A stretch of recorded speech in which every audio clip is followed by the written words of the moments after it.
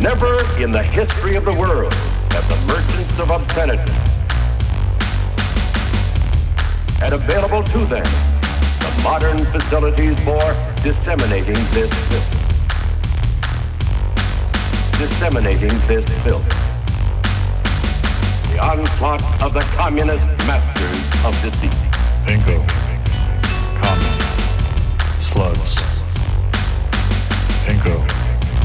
Common. Sluts. Bingo. Common. Sluts. Bingo. Common. Sluts.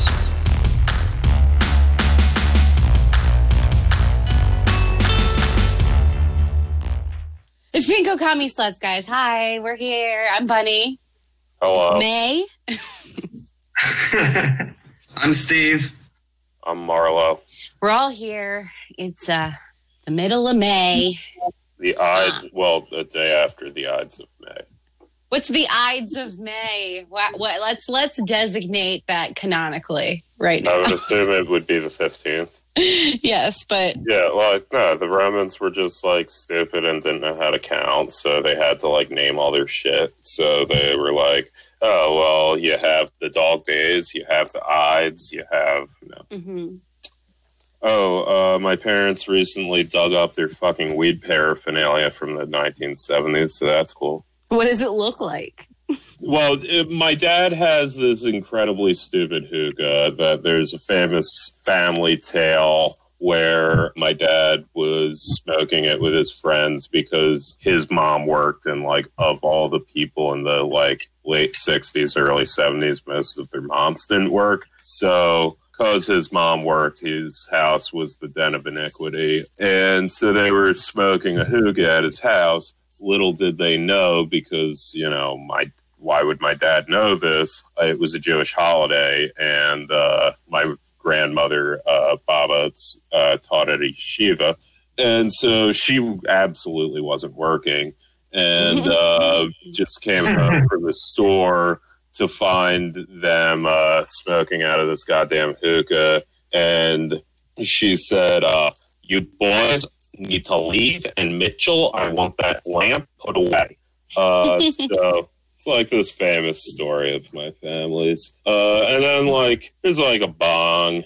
There's a couple of bongs. I like that your dad was a famous weed dealer, and that's how your mom... No, my dad was absolute. Well, that's the other thing is my dad found this fucking lamp of his and texted it to his buddy from high school, and he's inadvertently started this group chat with all his fucking stoner ass dazed and confused friends who all vote for Trump now. Yeah, no, he was absolutely cool, skinny Jewish pothead from Dazed and Confused would be my dad in high school. And yeah, he his school, Upper Marion High, apparently did win for biggest stoner school in whatever 1970s issue of High Times was out there, and he won the superlative for biggest pothead, or I think they called it Space Cadet at the time. And because it was the 70s, and they're oh, what if we just kids do whatever the fuck they wanted? So the kids got to collectively decide what the graduation ceremony would be. Yeah, so they had an actual superlative given out because my dad just smoked a massive amount of weed, and he was given a shoebox full of paraphernalia in a ceremony in front of his parents. So yeah, that's my dad, and we found his hookah. Nice. I've not smoked out of it. Have smoked out of the bong. It's all right. I mean, it's a bong. It's not the best bong ever. It's no roar, as they say. But yeah. Oh man, we're going into beep beep lettuce territory. Oh yeah, no, we're taking all of these other podcasts on. If only we could challenge them to a duel. Yeah, some bullshit about mids or whatever. I don't fucking know. I can see Bryn coming on here. Oh yeah, sure. We got some mutuals on Facebook. Yeah, I didn't know my parents smoked weed until my dad confiscated some weed from my sister. And this was in the early 2000s. And he was like, the Patriot Act, they'll pull you over for anything.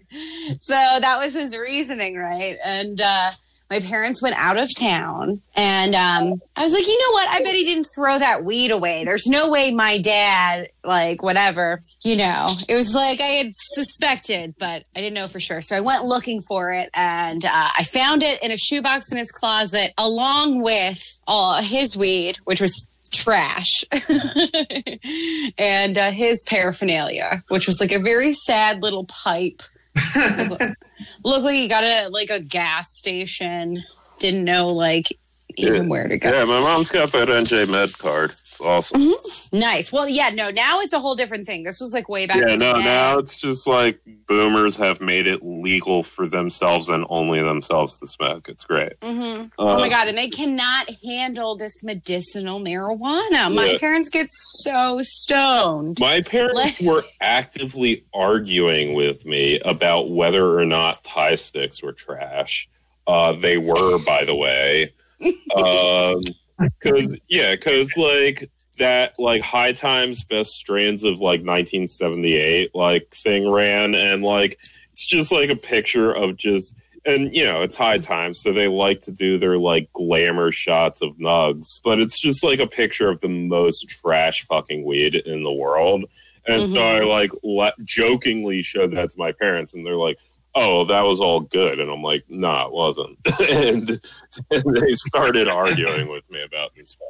Man, look at you with your cool parents. Yeah, no, my parents rule. This is like the best, I get high with my parents all the time. Yeah, this is the best getting laid off and having to move back with my parents ever. Oh, man. I have two separate stories. My mom said that she rolled weed but never smoked it. Yeah, no, that is...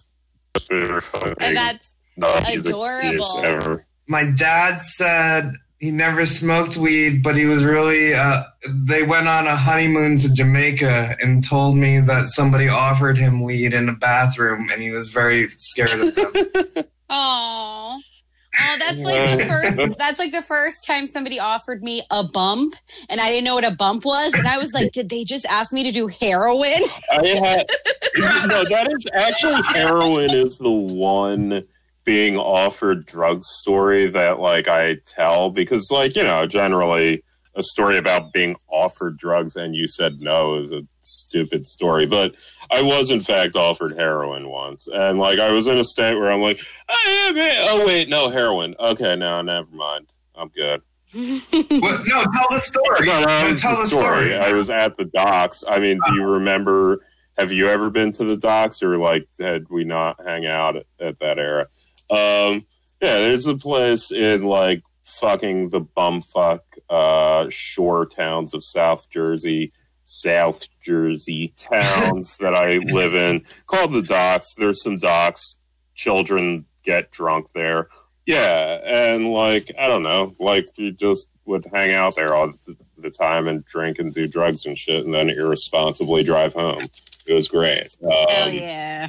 In Dazed and Confused, but the 2000s. And someone was there and they offered me some heroin, and I almost said yes, and then I was like, heroin. See, it's a commitment. I feel like it would have been too much of a commitment to just, you know. I've definitely accepted a lot of drugs from strangers that I shouldn't have. Yeah, I mean, if you snort it, it's like whatever. I mean, that's but see, everyone at that point. My age, everyone's seen fucking Pulp Fiction. Yeah, you got your Pulp Fictions, your grunge music. I prefer the real deal, which is Burroughs. Burroughs is my drug. Yeah, no, I remember your fucking undergrad creative writing samples. Burroughs wrote the original drug manifesto, Junkie. He sure did. Well, he sure did. He sure did write about having sex with little boys. Oh, yep. Yeah. No, that guy was trippy. He was a space cadet. He was like He far was- out, man. He was like dazed and confused. I like his character in what was that? The Allen Ginsberg, where he's just sitting in a bathtub with a gas mask on his face. No, because he was also, I guess, slightly older than the rest of them. Yeah, no, he was like 50 and everybody else was like 18, like freshmen in colleges. And he was like 50 years old and had a bunch of money because his family was like rich with, I think his family was related to the Heinz family. Or some like... Ooh, like Teresa Heinz Carey. Yeah, Yeah, the Heinz family is one of those families. She married in. The Heinz family is one of those families that just kind of shows up now and again. And yeah, you never hear about what they do, but all of a sudden, oh yeah, Teresa Heinz Carey, William S. Burroughs, I guess. Well, have you never been to Pittsburgh? No, I've never been to Pittsburgh. Oh, you haven't? Because okay, it is a big deal in Pittsburgh, and you go to Heinz Field and you see a game there, and literally one of the like things, there's all this fucking ketchup shit. Oh, that it's sounds like, awful. ooh, like fucking key play. Look at this ketchup pour out animation shit. It's fucking... any people who are like proud about the neologism they have for bologna should not be trusted. Look, they got good sandwiches at Parmigiani Brothers, but they love the Stellars. Yeah. I try to that Pittsburgh accent's a little different. Oh yeah, no, we had a heavily Pittsburgh accented chemistry teacher in high school that we all assumed was special because she had a Pittsburgh accent. Yeah. So I found out his grandfather founded the Burroughs adding machine company. Okay. He wasn't part of the Heinz, but he also shot his wife. He sure did. That's he's one of those guys who just... But wait. But did she deserve it? I don't... I remember reading the story and it's like, oh yeah, he just kind of got away with murder. Well, okay, the official story is that it was a William Tell overture scene. That he was just being a fucking asshole and he shot his wife, and his wife is dead now. Yeah, he was doing heroin and was like, let's reenact this scene where I shoot an apple off your head. Who gets manic on heroin, though? That's like a manic thing to do. Oh, yeah, no, we're going to do William Tell. Who plays jazz on heroin? Plenty of people. A lot of people do that. A lot of people. Maybe they were playing some jazz, woke him up. But he it's a weird heroin caveat. If you don't play jazz, you fall asleep standing up. But if you do play jazz, I guess you can do stuff. I don't know. John Coltrane is fucking awesome, but he escaped to like Morocco. Yeah. No, and Naked Lunch. He really got away with it. Yeah, that's the whole Naked Lunch thing, right? Yeah, no, he went to Morocco, wrote Naked Lunch, didn't remember writing it because he was doing too much opium over there, and then came back after publishing it. Productive on opium. I don't. But you can. I don't know. What's his face on the road? Kerouac. I understand you did speed. Yeah, you did. Yeah, the drug called speed that does the speed thing, like. And he was driving the whole time. I understand how you manically write on the road in one sitting on speed. I get that. But yeah, how do you just do like a shitload of heroin? I don't know. Decide and then write about decide to do anal sex with aliens. Yeah, and then write some dumbass fucking book about getting anal raped by gremlins or whatever. I don't know what that fuguing book's about. They were aliens, okay? They were called wampums or something. Wait, what book? Naked Lunch. Naked Lunch. I guess. Yeah, I never. Yeah, it has to do with lunch, butt sex, and aliens. That's all I know about it. Oh, yeah. It was like. And ostensibly, there's this meta plot where everyone is in a prison where they have to eat lunch naked together. I don't know, but that's more of like a framing device rather than. It was a book left mostly unread by me because I would like go on these jaunts as a youngin'. I'd go to the library and I'd get like just too many books. Yeah. So I had like a week where I was like, I'm getting On the Road by Jack Kerouac, etc. Naked Lunch was in there too. We didn't really have the internet then. Yeah, I remember. For me to like piece it together. I will say it is one of the better, more Kafka-esque renderings of like the late 50s, early 60s. Yeah. He formulates his character, the control addict, right, which is the fascinating, the way in which state bureaucracies control like the personal sexuality, kind of break into your house to see what you've been masturbating with, kind of like policing of sexuality that was going on during the 50s and 60s, and then having butt sex with aliens on the side. So, Naked Lunch. It's a great movie. Yeah. Also, the movie is soundtracked by John Coltrane. Fuck, I think you showed me the goddamn movie in college. Yeah, and it's not about the book at all. It's about William Burroughs reading the book. Right. Yeah, I don't know. I know there's like a free zone or some bullshit in it. I don't. Yeah, Interzone. Interzone is his like dystopian universe where there's like opium dens and addicts and all these metaphorical characters that he finds in the marketplace in Morocco. Pederasty and butt sex. No, there's lots of that. Lots of jisms and orgasms. Yeah. Oh, man. It was my favorite book when I was 17. Yeah. So. This I know of you. Oh, God. I'm trying to think of, like, what my favorite book was when I was 17. Steven, you need to nut up and just send Bonnie some of your short stories from college. I don't have them. They're lost to the ether of this spiraling history that is changing.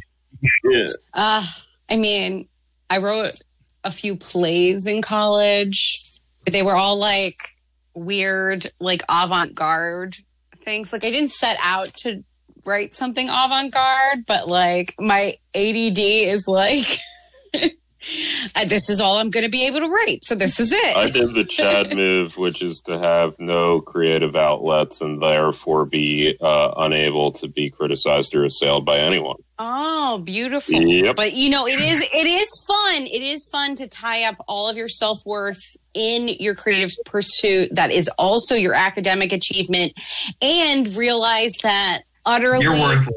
That like your validation is left up to like people that you don't want to be. like you want to get an A from this teacher, but you're like, this isn't my artistic dream. All right. I'll give you a little taste of what I wrote when I was 18. Hell yeah! I remember writing a short story about living in an apartment in New York and seeing outside my window a poster of the Statue of Liberty, and the Statue of Liberty would come in through my window and fuck me in the ass. Wait, was the Statue of Liberty wearing a strap-on? Yes. And it was an advertisement. It was like America, strap on America fucking me in the ass every night. Yeah, I was alluding to the one where like it was about a police detective who was like going after dealers of a drug that just gave you an orgasm or some bullshit. I do not remember that at all. Famous and prominent short story, dude. That was... Yeah, no, you have this whole dystopian... It was kind of a... what's that fucking cell shit rotoscoped movie with Keanu Reeves, that Philip K. Dick novel. It was sort of Philip K. Dickian, except you never read Philip K. Dick, so it was clearly William S. Burroughs. And, definitely. Right, and like, it was just... The premise was there was a drug that gave the user an orgasm. That was, I forget everything that fucking happened in it, but that was the plot. I do remember writing the word orgasm. You a lot. wrote the word orgasm quite a bit in college. I am a long-standing critic and expert and art historian of Stephen Klett's creative endeavors. I love it. No, see, I don't have. Well, yeah, I could call the girls who were in my little play. Maybe they remember it, but I'm like, nobody else remembers my most well-written play, which was a conversation between Eve and Pandora. Word. And it was about feminism. It was not bad. I gotta say, actually, I'm not like I did keep it for a while, and I lost it on a fucking computer hard drive. But I do this thing where every once in a while I'll go back and read something super old, and most of it makes me go, "Oh God, cringe." Someday we'll dig through the archaeology of the internet. Yeah. Oh my God, please find my Pandora and Eve one-act play. It's awesome. I frickin' love it. It's a lot of tableaus. They're like trans-dimensional beings having a sleepover is the play. Are they like beings from mythology or story? Yeah, so they are the prototypical women, but so they're Jungian archetypes kind of thing, or yeah, but I didn't like, and this is like in the midst of my very deep like theater major minoring in classical mythology self. So like a lot of my takes on ancient Greek mythology, and especially like the plays of Euripides and whatever, are like, no, I individually think X. And both studies, like both the study of theater canonically and like classics canonically, have different ideas about those things. It's like I wanted to do something that was about not just these archetypes in mythology, but also women and feminism and the roles that we're supposed to play. So they were supposed to be like this binary where like Eve had a lot more agency than Pandora did. Like Eve had a monologue at one point where she talked about how she used to be Lilith, and like it's this whole fucking thing. And then like basically it's about Pandora trying to transition into something more independent, and she like in every scene is like a different stereotypical women thing. So it's like it's like best friends at a sleepover. It's women like it's like whatever. I had the idea to do in the style of a Greek tragedy, a story about David Grohl being visited by the disappointed ghost of Kurt Cobain. I don't know why I keep talking about Kurt Cobain. Ooh, that would be good, though. I realized it would require way more study in Greek theater than I was willing to do. Ooh, but I had a chorus. I wanted a chorus, and Courtney Love would be in the chorus. I forget exactly. Oh my God, that would be so it's rules as a premise. I just am way too lazy to actually execute it. Oh, I forgot that. So my play, there is a problematic turn because like Pandora's like transitions into like the Hindu goddess Kali with like several severed heads and whatever, and that's like her triumphant end in my play. But I don't know if that's like appropriative now. Yeah, whatever. Probably fine. It was fine at the time, guys. And it's not, it's not like the scene's written like the second Indiana Jones, I promise. बलि चढ़ोगे, बलि मांगती काली माँ, मुक्ति देगी काली माँ, काली माँ, काली माँ. Holly fucking Mayo. You talk about how basically we shouldn't wear any masks because of something that you thought about what Zizek said. That's not... Steve believes that we should not wear masks and that they interfere with our freedom of as Americans. Take on this bold take. It's not because you're trying to simp for Amber Frost. Oh yeah, she just had her fucking article. What's her article? The headline was, I'm not wearing a mask, and then... But she is. 2 paragraphs into the article, the sentence, "I am wearing a mask" is spoken. I don't know. I didn't read the whole thing. It seemed sort of a little just purposely, just Amber being Amber. I don't know. Whatever. More power to her. Stan. It's like she's been on Red Scare one too many times. Which, by the way, if they want to come on here, Yeah, sure, whatever. I don't have any dignity. Fuck it. Let's get Mike Tracy on. I don't give a shit. Steve, call Mike Tracy. I would love to have Mike Tracy on. Get off my head! He And then, has the same number he's had in college. I've only heard I bad know things he about has you, the same Mike number Tracy. he's had in college because he recently signed up for Telegram and I got a notification. And you got to notice that he was trying to buy drugs. He signed up for Telegram. I'm on Telegram because my sister lives in England, but Or you're trying to psychonaut, so it'll give you I've random sold drugs to coordinates Mike Tracy before. I don't give a shit. to go see spirits. But yeah, sold drugs. We got to contextualize this. No, Okay. no, we don't. For The point is, I have Mike Tracy's number, and so does Steven, and we could use this power. That's really all that needs to be said. I don't know. Maybe the audience could figure out from the fact that both me and Steven went to college together, and we both have Mike Tracy's number, how we might know Nick Tracy. I think you can draw fucking lines through that and figure it out. Oh, gumshoes that are our audience. And also of our audience, a quarter of them went to college with us. So One day I might get a better job that people want to cancel me from. So people might listen to this in the you're future. going to get Shane Gillis. Just to check. Yeah. Hopefully. All right. I will never forget Mike Tracy accusing you of utilizing ad hominem Oh, yeah, attacks because on I you. told him that Religulous by Bill Maher was a shitty fucking movie.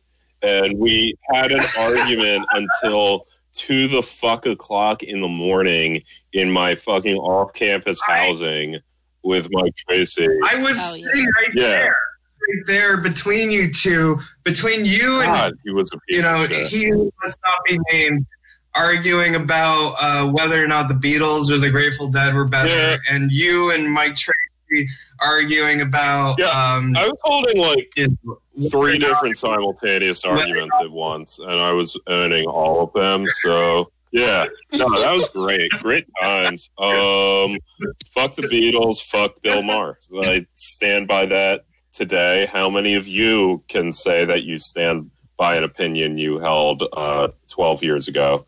Hey, me, and that opinion was racism is bad. Last week I did a whole monologue about Axl Rose being an Uber. Yeah, no, that was cool.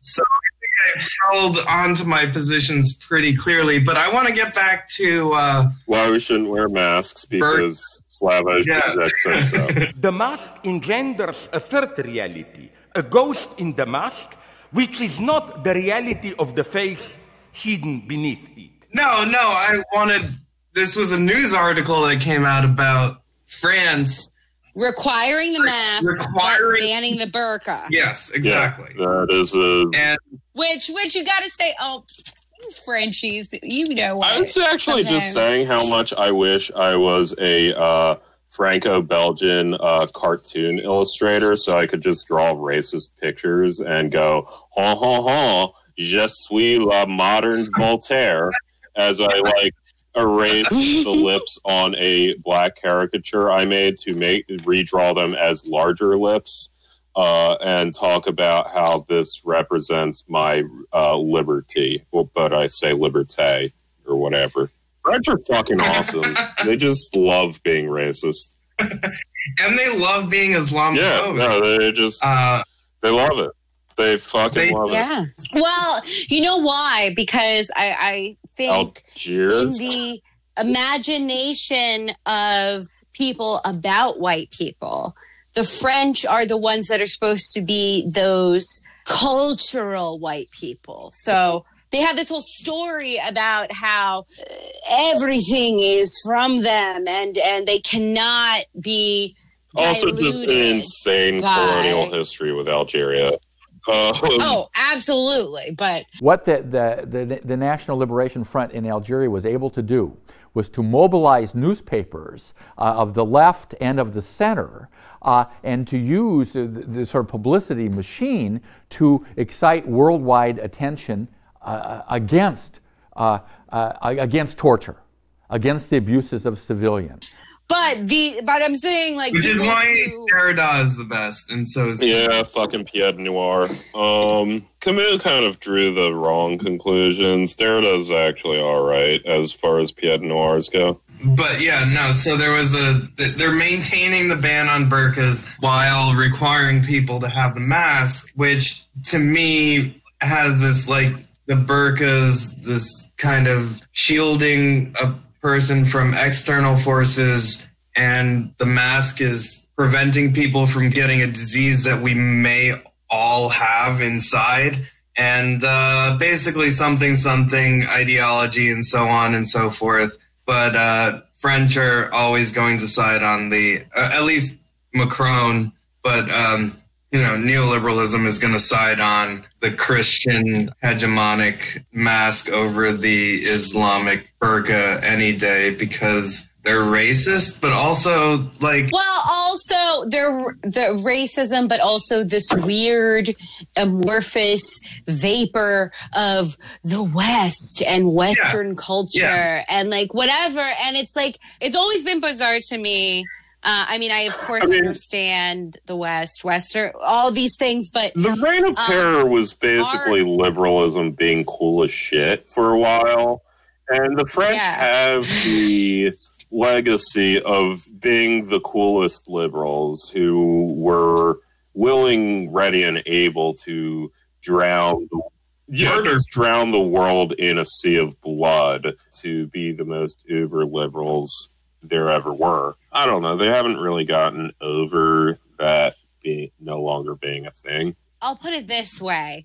I love history, but there's moments in history as a youngin' that I was taught in school that I was way more fucking into than others. And the ancient world obviously was a big one. Is this but the other... As in you being young or a youngian? Not a youngian. Because it could go both ways with archetype. It could go both ways, but that's but the French Revolution, everything about that was super fascinating to me. Both. And I remember being like, because of being kind of a more lackadaisical student, and then being like so tuned into the material that the teacher was like, fucking leave me alone.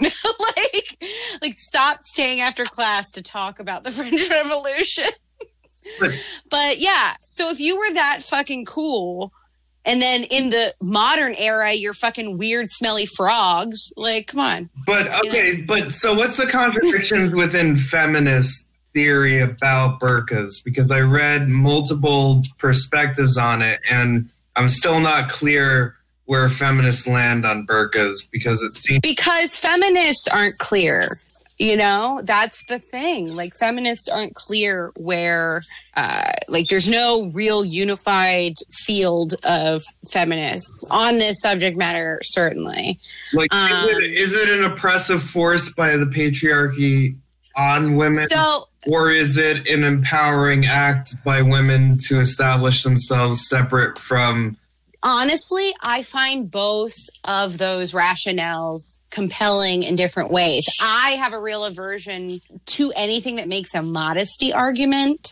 I can't stand anything from any culture that has an overemphasis on modesty as a power. There's something I specifically think is a trick about that for women, because it encourages women to weirdly police each other for these signals of modesty. And I feel like it's the same fucking bullshit dressed up like it's sacred and beautiful, and it makes me annoyed because I don't feel the need to respect modesty or choices for modesty at all.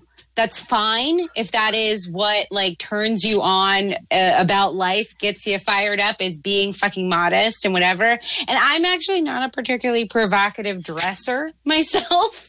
So it's like, I'm not exactly coming at this from a completely opposite, like, oh, let me be out here as some American stereotype of, you know, Chelsea Handler topless for no reason. Even if there is no religious component, if somebody's like, I'm like so fucking cool because I like don't show my body, and like that's different, right? And I oh God, it makes me like, no, it's not. I don't, who gives a shit? But in terms of someone making a choice because it's part of a cultural or religious tradition, I feel like that's different. However, I have a problematic feeling because I kind of, there's a small fucked up part of me that is like, yeah, that's right. Masks are like just a thing now. So now we can all be doing cool mask shit, you know? Whereas, I don't know, I think before you have people being like, ban the burqa, you have people being like, the burqa's beautiful. But also like, if you wanted to play with the idea of covering oneself, then are we getting into a weird appropriative area? And now, oops, no, we're just doing regular masks for safety. You don't have to. That goes to my point, which is the moralism you see by primarily liberals who are policing people who are not wearing masks and saying you're being a bad person for not wearing a mask because you're morally obligated to wear a mask because it prevents the spread of disease to others, et cetera, et cetera. While the argument about the burqa is the inverse of that. The argument against the burqa is that it's in some ways holding a woman hostage of the patriarchal system, but the argument for it is that it's freeing a woman from the patriarchal gaze. So the Zizekian analysis is that what we fear most is the face, or like the way we construct the face to our neighbors, and Westerners are more fearful of not being able to see their person's face, which then makes them distrust them if they can't see the face.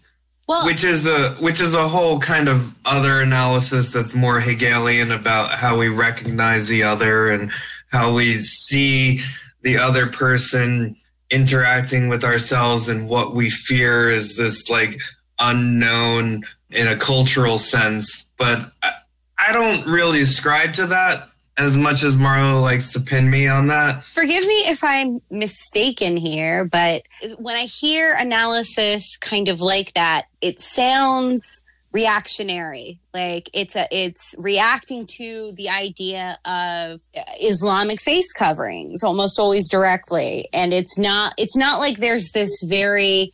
I think it's identifying the reactionary ideology is what he's doing, is saying that this is the ideology that is guiding Eurocentric liberalism to reject the burqa.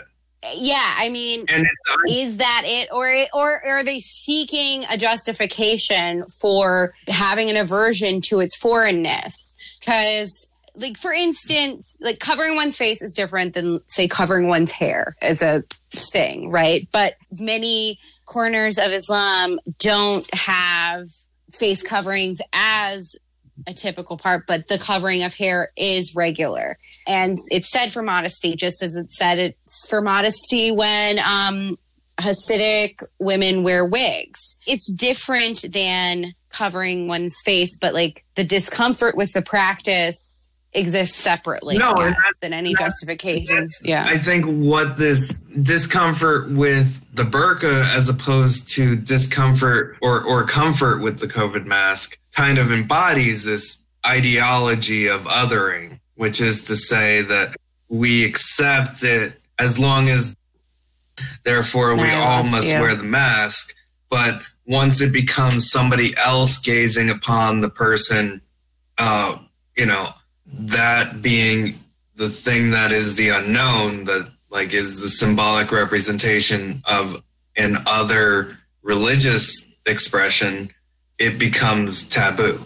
That like analysis of it comes from within, therefore it's tolerated, whereas if it comes from outside, it is intolerable.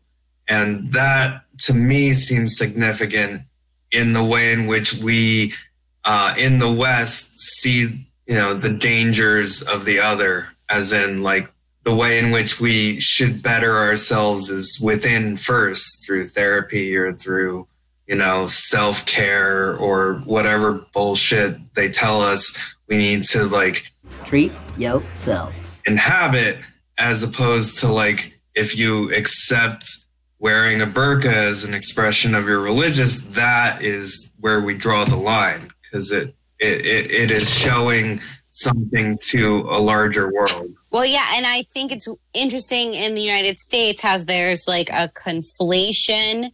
The people who like are whole hog, like, this is made up, oh, this shit is bullshit, whatever. They have made this conflation about the masks and burqas and shit very easily. I agree. And they're like, it's a liberal. I saw a meme that was like, it's a liberal Chinese conspiracy. I think that's sort of what I've been getting at with this conflation of the ideology, where it's this liberal. It's the masks are seen as the masks of liberalism, as this ideological moralism that they're imposing on others, which they are reacting to by not wearing a mask. We've talked about it before, but all these like protests against wearing masks, which then spreads the virus even more, and why people would do that. And I think that kind of gets to that rationality. It is a rejection of what they view as liberal moralism being imposed on them. Yeah, it's also a lot of just... Actually, I don't know if this falls under any fucking Deleuze-Guattari, like, signs and signifiers collapsing bullshit, but it's the general idea of like, the aestheticization of politics, and just everything's a particular signifier of what side you're on. No, I agree with that. Yeah. Well, that's the thing. Like, I'll admit that I started wearing the mask. I made one out of an old t-shirt, mostly not because I was like, oh, I'm sick. I wasn't sick, blah, blah, blah. But I wanted to signal to people that I was like taking it seriously and etc. So I like voluntarily wore the mask out before it was totally sort of, and people were like, why are you doing that? Because it kept going back and forth, but I was just, I don't know. It was a meanwhile, again, my kind of thing. Parents have Grateful Dead masks, so there's that. Oh, I got some leopard print ones today, so they finally came. Which, I mean, I hate in this, whatever, but as soon as I saw the forest for the trees that we were going to have to wear masks, I was like, I'm going to get some fucking... Nathan Robinson has a matching paisley mask. Yeah, matched to the liner of his jacket, because he's Nathan J. Robinson. The one Slovenian leader, she had a beautiful matching mask with her outfits once this had started. So I also think it's an interesting question about freedom and, well, why is it okay? Like, why is it not okay? These people who have a real problem with the masks, why is it not okay to be told to wear a mask? But a lot of these people are the same people who are totally okay with every kind of business having arbitrary clothing rules for their employees that have nothing to do with like safety, etc. That are just like, I'm not a terribly old person, but the amount of jobs I had where they are still like, you're a lady, you got to wear pantyhose when it serves no purpose. It's just one of these old timey modesty things. Well, yeah, the idea is out there. Or the idea is that we don't want to see someone, if somebody got ugly legs, we don't want to have to see it. So we have to make this prescription. There's all this concern about, policing women's bodies. Show up. Policing women's bodies is what it comes down to. So, I mean, also it generally comes down to this insane definition of freedom that explicitly denies any action of private entities as interfering with your freedom. I mean, your employer also dictates when you have to wake up in the morning. That's more intrusive to your day-to-day life than anything the government's ever done. Your employer gets to dictate a ton of shit to you, and they never have an issue with that. Yeah, that's kind of where I keep coming back to, like, why should these people, defend that? I mean, we know why, but because I've always felt that the encroachment from employers has always been more materially of a tangible thing in my life. Most of my life, I've been somewhat in entertainment, but there have been times in my life where I've buttoned down and had to do this or that job, and they tell me how I can wear my hair, that I have to wear makeup, even if it's got nothing to do, like, I don't care about glamming up for, like, something that makes sense that I would, glam up for. I'm shooting something, whatever. But I've had plenty of jobs that are like, I'm a cashier, and they're like, essentially I'm a cashier, and they're like, you gotta wear makeup to make minimum wage. It's I don't give a shit about people feeling their freedoms encroached on here if they've got nothing to say about those parts. This brings up the next point that I wanted to talk about was there was a meme going around, social distancing equals communism. Yeah. And also I guess term Cuomoism that I've been seeing around upstate New York, which, seems to imply communist for keeping large portions of the state shut down. And I think this gets into a lot of the mythology around communism and the separation of the private enterprises from state apparatuses, whereas any use of force by state apparatuses are seen as Stalinist and therefore communist. Yeah, except all private property. I mean, that is essence of the pure ideology, is just this delineation that actually is internally inconsistent with itself. Yeah, their entire premise is based around the existence of state force. You can't have private property without state force, and you never could. I don't like using rightist language. However, this whole let me get back to work is seriously, it's the most cucked bullshit in the universe. It is literally, I know, what wanting losers. It's only being able to be brought to orgasm by watching your wife get fucked by another man. That's all it is. It's the dumbest goddamn thing on the planet. Like, what the fuck? No, stop asking to go to work, you fucking loser. Like, stop it. Now, on the other hand, of course, part of the problem with that is liberalism doesn't have a solution. Well, look. And liberalism is not willing to sustain people not working at this time. So, I mean, it is in Europe. I mean, social democracy in Europe is doing that. Yeah, to an extent. But it's not to an extent. The government is taking over 80% of the tab on people's paychecks, but my thought is that this kind of goes back to our, topic we touched on before. I think that the right to work thing, or right to go back to work, is very much a Protestant belief in... Yeah, no, that is... I don't like that, but... I mean, I think because... about this conflation of morality and working, and this idea that you have some form of personal fulfillment that can be solved by selling your labor to a capitalist. Well, not only that, but if you are getting paid out by the government, then exactly. You're less moral. You're a lesser person if you're getting government. You're less moral, and you have really, at a spiritual level, a lack of some intangible fulfillment. Well, I just have to say, I've said this since my freshman year of high school. It's also very inherent to Brave New World by Aldous Huxley, which, to Huxley's credit, he later disowned that novel. As any good writer should. Yeah, no, absolutely. Yeah, but the premise is, I feel like there is some version of people like, yeah, I'll sign up for whatever. Just give me the sugar water and the video game system. I don't want to go too far down this because a lot of those, no, you should. A lot of those protests are very much in the purest of ideology, and where I'll disagree with Weber is, I guess, a chicken and egg thing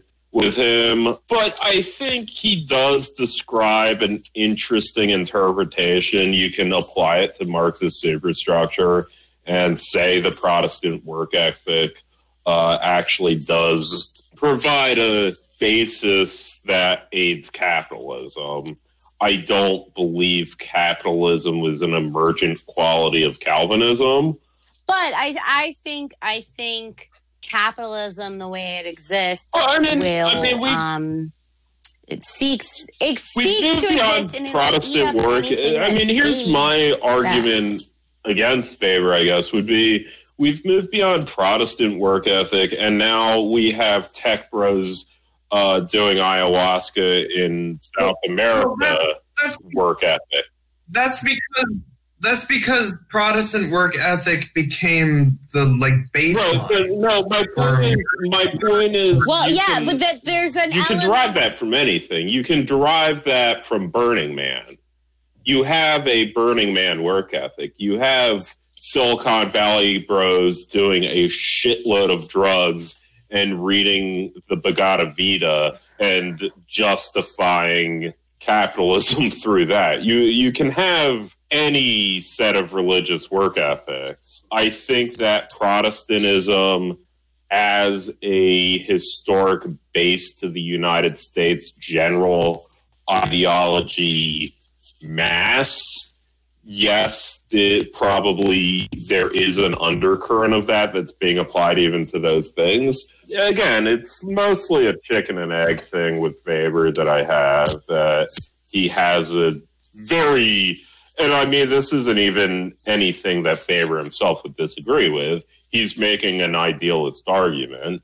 He is very consciously making an idealist argument, and he's very consciously making an idealist argument as a challenge to the prevailing Marxist argument at the time. I disagree with him on that, but I think at the same time, his description of Calvinism and how it intersects with capitalism is interesting and might even serve some use in a Marxist analysis.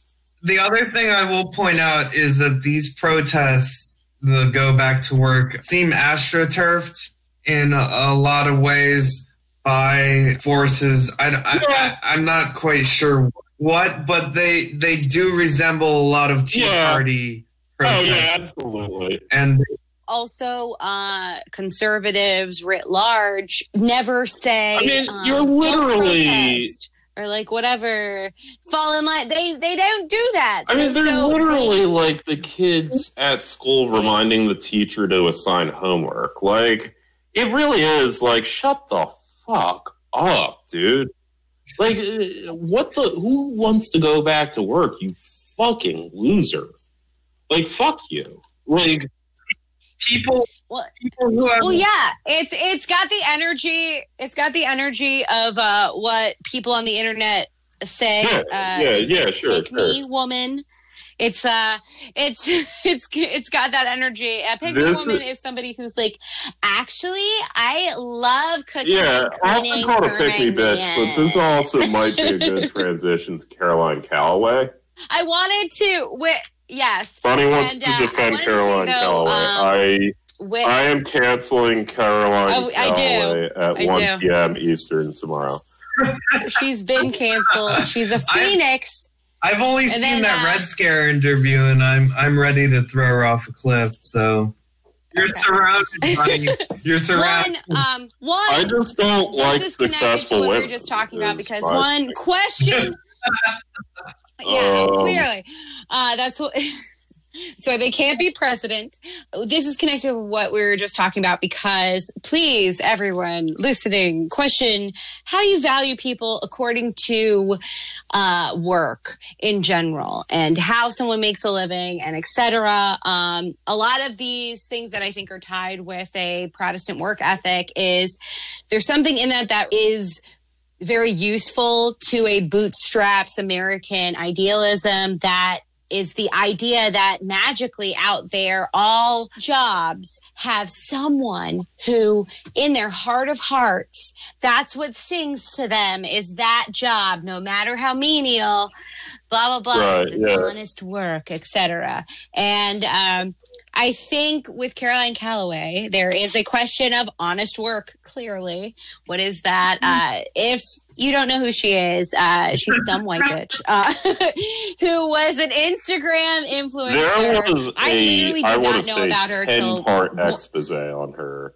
I'll give the brief version. She was an Instagram influencer. She sold some event experience where she made all these promises. She couldn't get it together. And then she got branded as a scammer.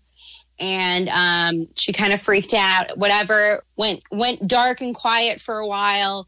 And then there was this tell-all by her former friend who claimed to have been her ghostwriter for all of her Instagram captions. And I'm just like reading it going, who the fuck is this person? To be honest. And like I have like 3 different Wikipedia pages open and I'm about 3 paragraphs into what, again, it's 1,000 pages long. It's so goddamn long. And I'm like so 3 paragraphs in and I'm just like, all right, I don't care anymore. And I just went and did something else. Nor should you, but if you're into nonsense, as I am, I got very into it because some very funny people I know were sort of post-ironically into Caroline Calloway, which made me interested. And then I've come around to I will, in her defense, most adamantly, I will say I believe Caroline Calloway to have a very good sense of humor, and I always appreciate that about someone.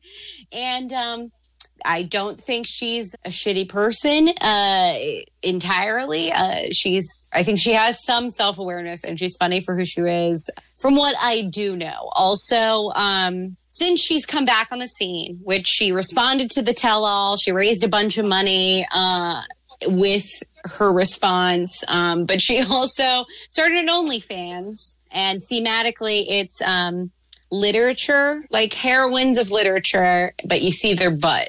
But it's her, Elizabeth Bennet and the like. So that's caused a bit of controversy in terms of people feel like she's encroaching on this, land of sex work, that she doesn't belong. And I don't know. I think that's pretty silly. I don't think a single person who's just looking to jerk off is like, I'm going to pay $50 a month for Caroline Calloway's fucking Jane Eyre cosplay. I have a soft spot for Elizabeth Bennet because I loved Pride and Prejudice. Also, Keira Knightley, I will stand till the end of time. But with Red Scare, again, we're really making a hard. No, absolutely not. For Red Scare to come on never here. going to watch or listen to anything by Red Scare. Never gonna have. Yeah.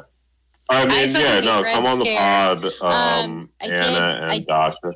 Call Mike Tracy and ask for Dasha's number. I met Dasha once. I was at the Mark Fisher reading, which Amber was reading at, or she was one of the panelists for the Mark Fisher K-Punk release party. And Dasha saw that I had a K-Punk, and they had run out of K-Punk copies, so she couldn't get her own copy, which she has henceforth gotten. I've seen her, pictures of her having the K-Punk book, but she asked me where I got it, thus bringing me into the circle of friends that she had, which included Adam Friedland. who had a broken nose at the time. And Sure he did. No, Sure. he really did. I just have to say, of all of us, I've Secret met the nose least job number of much? people from Cumtown. At 0. Yeah, you've met the least. That's the real brag of this episode is that Steve and I have met so many. Okay, of he did have a broken nose. Apparently, I think this was from a fight that he got into with a person in Who Bed-Stuy. gets into fights as an adult? Like, I'm sorry, what the fuck is that? Somebody Cumtown living in Bed-Stuy, but. Who looks like Adam Friedland and gets into fights? Look, has anyone ever heckled you when you were trying to do stand up? Yeah, no, I remember being like into the tough crowd scene and like being with that like mentality of like, oh yeah, well, I mean, if you're a heckler, like you got to burn their house down and murder their children. Like that's just how it works. Like, I remember, like, being into that, like, fucking, like, stand-up comedian ethics bullshit that they have of just... Yeah, no, I was absolutely looking from the outside in. But, yeah, no, I mean, it's very similar to, like, baseball unwritten rules, where, like, in baseball, it's like, oh, well... You know, that batter was like a little bit of a douchebag when he hit a home run. So, of course, the next time he steps up to plate, you have to throw a 90-mile-an-hour fastball at his fucking head. Like, it's just these, like, rules that, like, within this certain group, they're accepted as, like, these eternal and obviously true rules. But, like, to any normal human being looking in, they're just insane.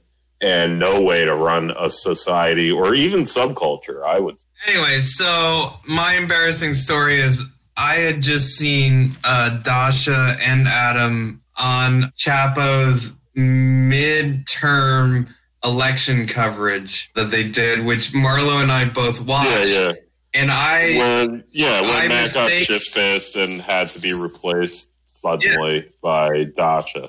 I was in the middle of telling a story about how I talked to Dasha and Adam Friedland not knowing who they were, but also... Hell yeah. Because I had seen them in the Chapo midterm election coverage and asked them if I recognized them from a DSA meeting, and they were very condescending towards me. That's on brand. Yeah. It's on brand. They were right to have shamed me. Is what I'm trying to... No, I disagree. Yeah, I would say if it was Matt or Amber, they would have been right to be condescending. But if Dasha, has no right. Nor does Adam. They have no right to be condescending. Look, I can't talk. I grew up with Stav, and he big times me constantly. So big times you? Yeah, that's what it's called when you're like, I only have time for you because I'm big time. When are you going to get him on the pod? Come on. Fucking never.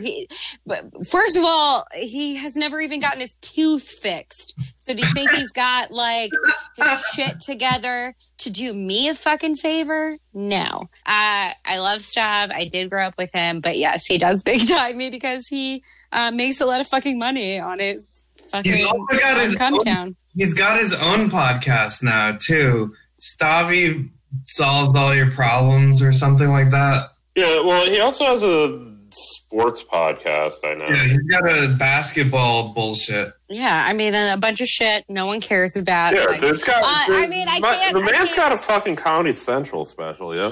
Yeah, I love and support him, for real, Greektown forever, but I can't be expected to consume all of the content he's putting out. It's really not all stand-up comedy. Well, I mean, if it was just stand-up, yeah, but I'm not going to, I don't listen to every Cumtown. I do. There's nothing wrong with it. But yeah, no, I mean, yeah. I do because I work at a job where I have 8 hours to just listen to podcasts all day. And see, I like to listen to podcasts about ghosts and aliens if I've got a lot of time. Yeah. So were we vaguely talking about Caroline Calloway? Yeah, we were, but then we got into other influencers like Stavro Halkias. Okay. One, people think it's problematic that she has this OnlyFans. She's gentrifying OnlyFans. Which, just shut up. If you're, I'm sorry, like if you're doing sex work and it's exclusively on the internet, you already are privileged in the realm of sex work. It's not as if those things are accessible to everyone, even though they are accessible to a bunch of broke ass bitches who just need to make a buck, which is fine. And I don't know. I don't think somebody like Caroline Calloway engaging with that stuff at all dilutes it or has a negative effect. Yeah, it's like the time that like we tried to argue that Miley Cyrus was like appropriating the twerk.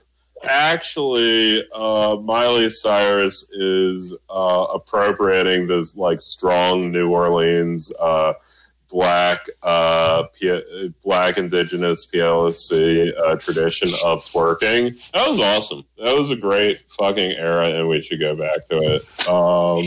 Yeah. Paul Ryan's Widow Peak was pretty epic as well, but like 2012 had so many things. Caroline seems to have what's the communist bent though?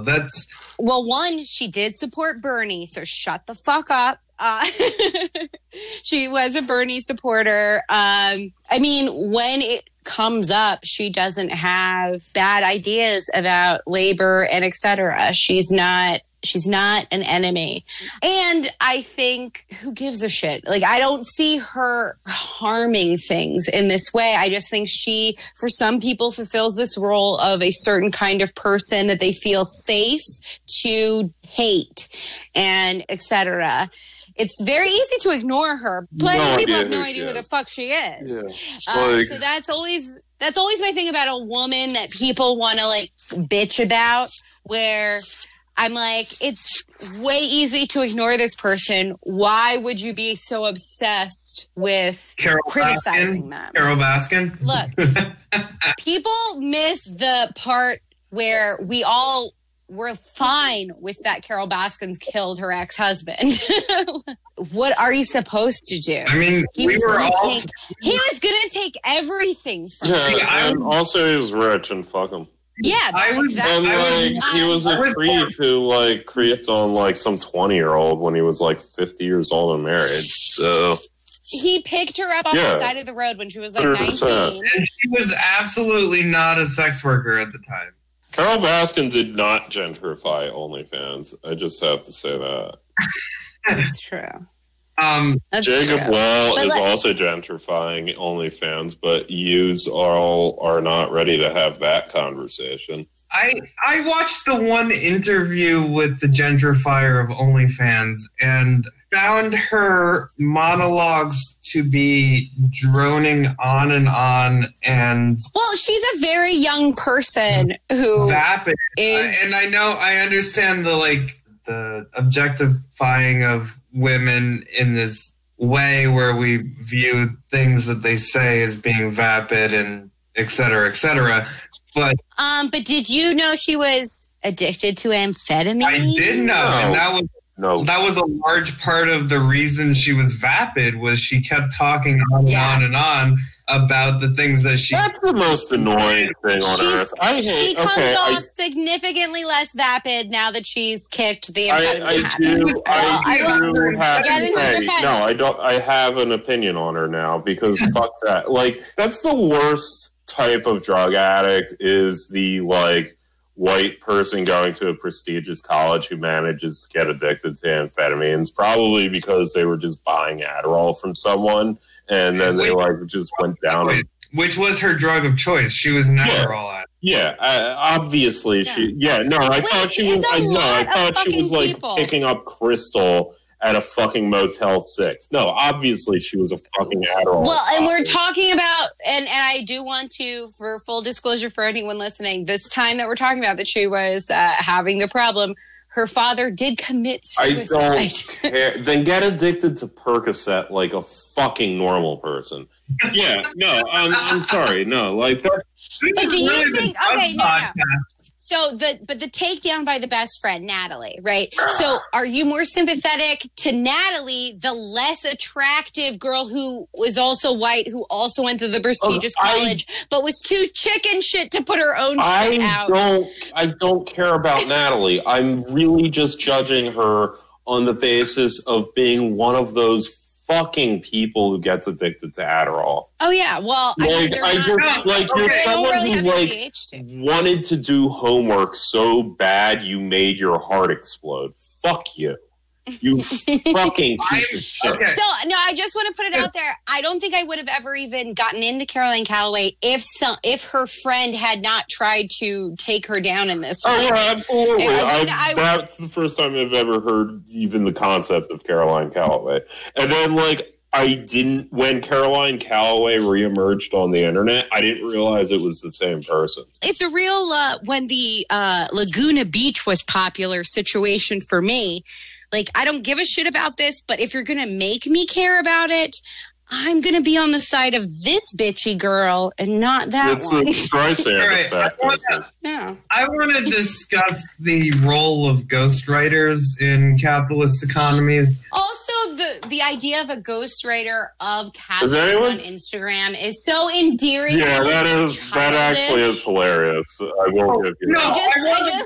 It made me want to just hold him in my arms. How the fuck do you get addicted to Adderall and still need a ghostwriter? Like, what about that? You know, you're on Adderall. Fucking write your own shit manically. Unless you're like a champion and you only use Adderall to play Super Mario Brothers 3 on an NES emulator and then masturbate. Okay, let's pull out this lens. Caroline Calloway, paid for 40,000 subscribers when she joined Instagram as an influencer. I hate her so much. And bought her way into her own fame and then used other labor to continue that fame, or at least maintain that fame. I see that argument, but I just think once I got tuned into the actual facts of the matter, I was like, am I really going to lay this all at the feet of essentially a 20-year-old girl? She just got fucking lucky. I've angrily justified the Bolsheviks killing 13-year-old Tsar Nicholas's kids, so I'm completely willing to throw children under the bus to prove a point. I got you, but I'm just saying I think there's something suspicious about people acting like they're making a labor argument. I feel that people seek out a certain woman of a certain privilege that they feel safe laying out these fucking things on. It's also gentrifying Instagram. The difference being that no one gives a fuck. OnlyFans. But how absurd is it to talk about gentrifying any digital space? It's kind of stupid. Okay, wait a second. I got Baudrillard in my hand he's got levels of simulation within this. And what you're talking about are, how dare you talk about people gentrifying or acting as the spaces within hyper-reality are places in which work and labor are to be argued about. And the hyper-reality, has existed as a space for capitalism to produce things since at least the late 80s. At least maybe the mid 80s. But the advent of the internet has increased this need for production that, in my mind, Caroline Calloway exhibits this popularity for popularity's sake and using others' labor to continue the production of her popularity, and her buying people's followers as part of that popularity feeds into this idea that she is one of the hyper-real. She is working on this hyper-real level of production, which her value is only valued in a hyper-real sense.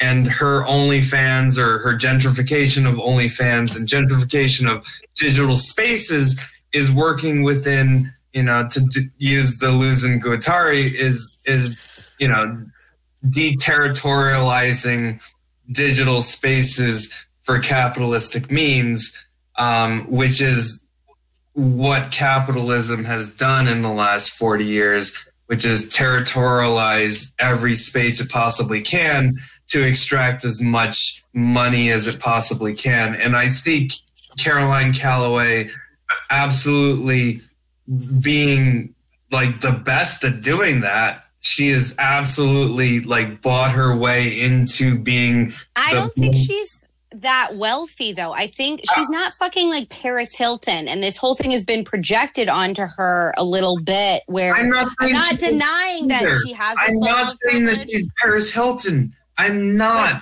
I'm not saying you are. I'm saying some of the criticism goes right there. They like paint this picture of her as if the amount of fans, it's the thing like that she quote unquote famous issue that like was most associated, with Paris Hilton and the Kardashians. This whole like idea of you're famous because you're famous. Those people had lots of money and or prestige in there. It's not as if Caroline Calloway comes from like that level. She went to Harvard though. No, she went to Harvard. That was no. But I'm saying like she's not an heiress. Yeah, fair. Like I'm not. Remember when Paris Hilton started her own vanity record label called Eris Records? Yes, that was cool. Yes. Oh God. See, the idea of her being like a rags to riches thing also. Oh no! But I don't think she ever claimed that either. She did say once that it's a pretty unstable empire. I mean, it's like very late Austro-Hungarian. Yeah, she's kind of. I just do find it funny that she did once say that she built her way out of the upper middle class. That's awesome. Actually, no, that rules. Fuck it, I love her. She fucking that's actually cool as shit. She's trying in this weird way, but it's clumsy, and there's something that I will admit, like I was completely unaware of her, and then some funny people on the internet who find it's sort of ironically like then post ironically thing where like now it's cool to be into professional wrestling. Like she's basically. I'm a stand-up comic. That was always it was cool since the like mid to late 2000s. And then after that, like we all like rediscovered the fucking Bret Hitman Hart Wrestling with Shadows documentary at the same time on Netflix. And like then we all got into professional wrestling. Mountain Goats dropped the fucking album. Mountain Goats. Big one. Anyway, so you're saying this is like the girl version? This is like if the Kardashians re-happened, but in 2020, and you now have this whole fucking postmodern like new sincerity thing, and now like the coolest people actually like the Kardashians or whatever the fuck, because it's like. Yeah, that's it's me. Like how I defend Nickelback because that's fuck my you. biography. Nickelback rules. But also, I'm not arguing that she's a bad person either. I'm arguing. No, you're not. I'm arguing that she is working within the incentives that are given to her. She is doing the best at it. Yes, and I think she's somewhat aware of it. While adding also like no value. Like she is really good at adding zero value to net neutral. Like net neutral to any of she got jobs to like people in East European bot farms to like give her 40,000 followers. Look. He bought off bots. No, and there's a man who's working there. There's a man who like took that bot money and fed his children from it. So you got that. I like this neo-libertarian. Oh yeah, no, absolutely. I got one of those like headaches where like it can be solved if I get like a solid 8 hours of sleep, but like I'm never going to do that. Caroline Calloway, come on. Yeah, sure. Podcast. We'll stand you. We're not going to do anything sign up for your you, but and jerk off to you out of solidarity or something. I looked at all the nudes she put up just on Twitter, which, FYI, go to her Twitter. Yeah, I know there is. Pinned. It's her fucking pinned tweet. She thought her word count was one thing, but it was another. So she apologized with a full nude. Right. Which I don't know. She okay, so I alluded to it, but like also no one gets this reference but me. Yeah, my favorite like leftist Twitter lawyer, which is like a subgroup of posters, basically for whatever reason decided to get in a fake beef with her. And like she kind of like she like played a rhythms. It was pretty good. Yeah, she like actually is pretty good at posting. I don't in a totally fucking, like, I've smoked too much pot, completely meta, like, technically I was an art student way.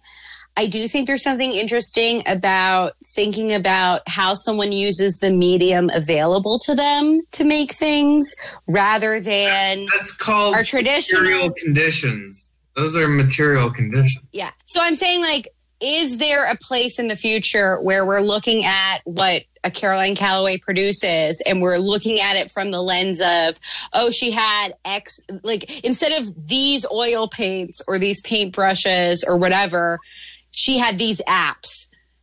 like I just think that she's the Michelangelo of posting. That's cool. Not such. No, she is like literally laying on scaffolds.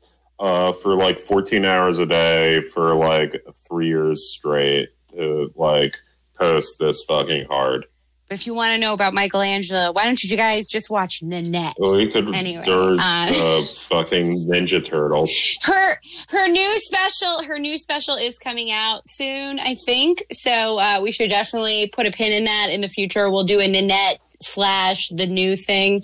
If you guys don't even know what the fuck I'm talking about, apologies. I know them as words I've heard on the internet before. Oh, you know I've never watched Nanette.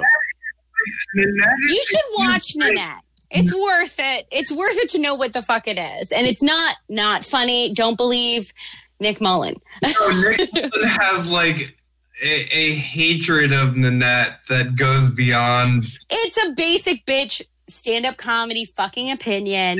It's the fucking stand-up comics who pride themselves on, oh, I can only fucking do stand-up comedy, not all of this other arty fucking farty shit.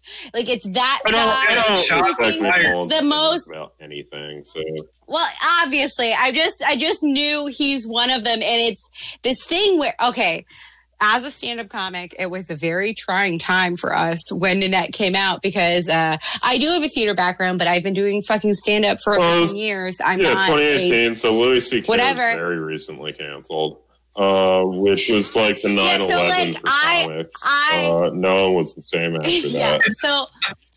So Nanette was this incredibly polarizing thing. It was insane. I'm not listening to an Australian accent for like. She's New Zealand. I'm.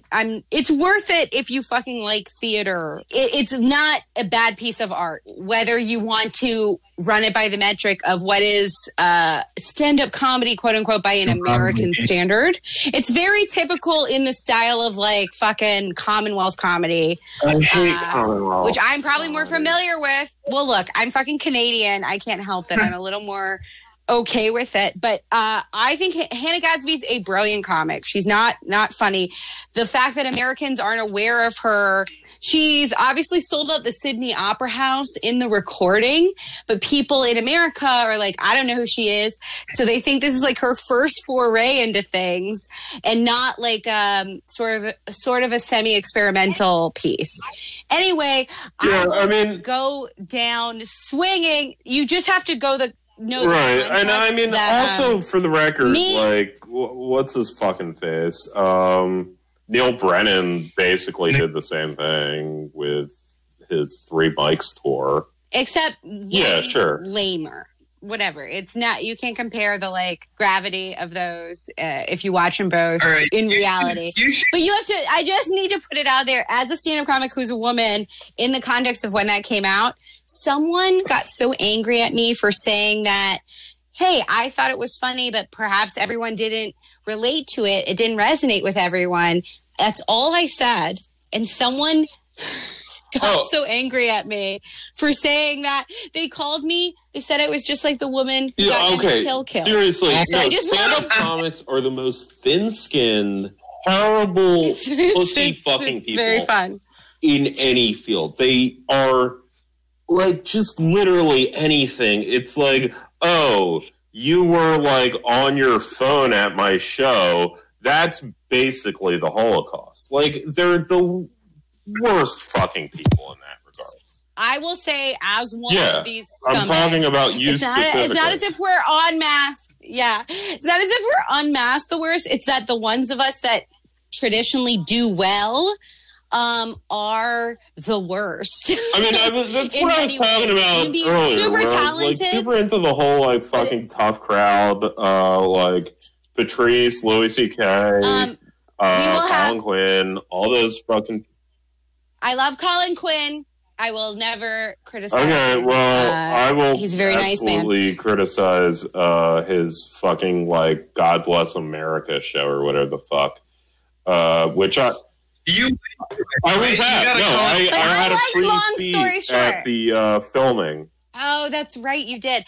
I loved Long Story Short. Yeah. So I try to like see what he's putting down. Yeah. No, it's just like a fucking boomer going like, oh, liberals and conservatives, ain't that something? For like 90 minutes. You know, it's whatever. If it becomes available soon, you should definitely watch Nanette and her subsequent special. It will definitely be good podcast material because it'll definitely. Yeah, no. You should, because I think there's an interesting conversation there to be had about. Like, yeah, I'll watch it. Sure. Yeah, exactly. But also, like, I take issue mostly because I'm an asshole with the idea that Hannah Gadsby is some kind of humorless bitch. When she's quite funny. And it's this thing where because she dared to fucking mix up the framework of her special, and it was something that made people feel a little bit more emotional than they were expecting, they got so mad. And I'll never not be delighted about how mad they got. But I think it's worth it to see how you feel about it. She's not even just new. She's from Tasmania. She's a fucking devil. Tasmanian devil. Yeah. Guys, we have gone super long. One guy said I have one of those headaches and it sucks. It's the 20th anniversary of Oops, I Did It Again, and Comrade Brittany is out and posting. Yeah, leave Brittany alone, etc. Leave Brittany alone. She's wearing red in that video because she's a communist. Also, please, Matt, put the song in. Yeah, let's get sued by Britney Spears. Let's get sued by people. I love Brittany. We become popular. Brittany would never sue me, one, because she's trapped and I don't think she can do anything by herself.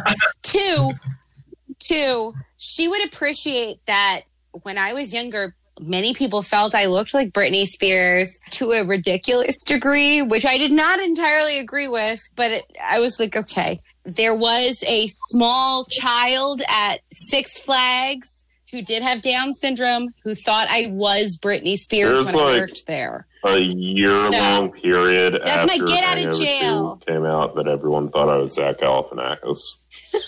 I remember. The bouncer. I remember the bouncer. I was getting into a bar. The bouncer pulled me out of line to say I looked like Zach Galifianakis.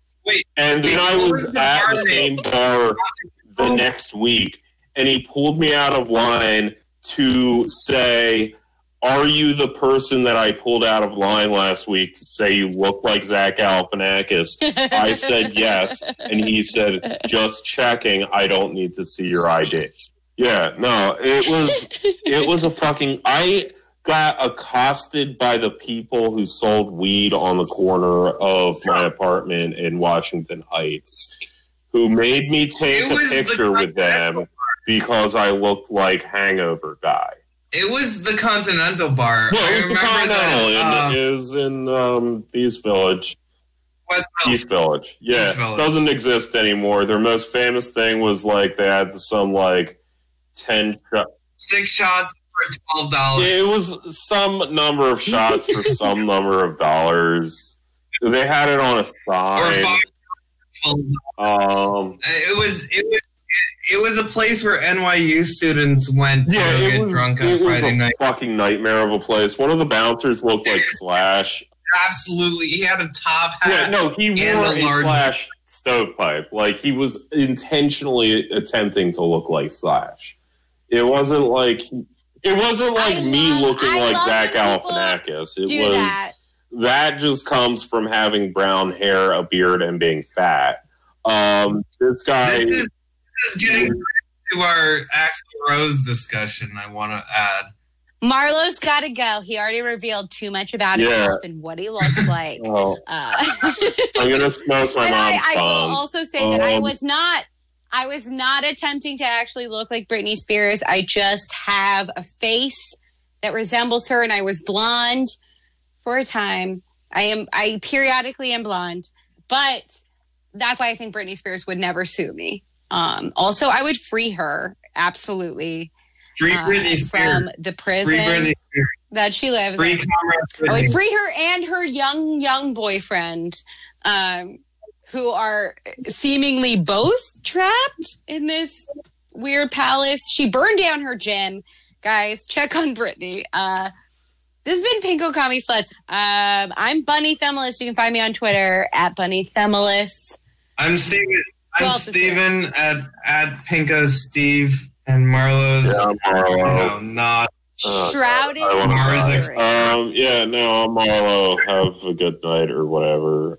Look, join our Patreon to send Marlo a care package at his parents' house. I'm gonna smoke my mom's bong. Bye. Goodbye. And goodbye. I think I did it again. I made you believe we're more than just friends.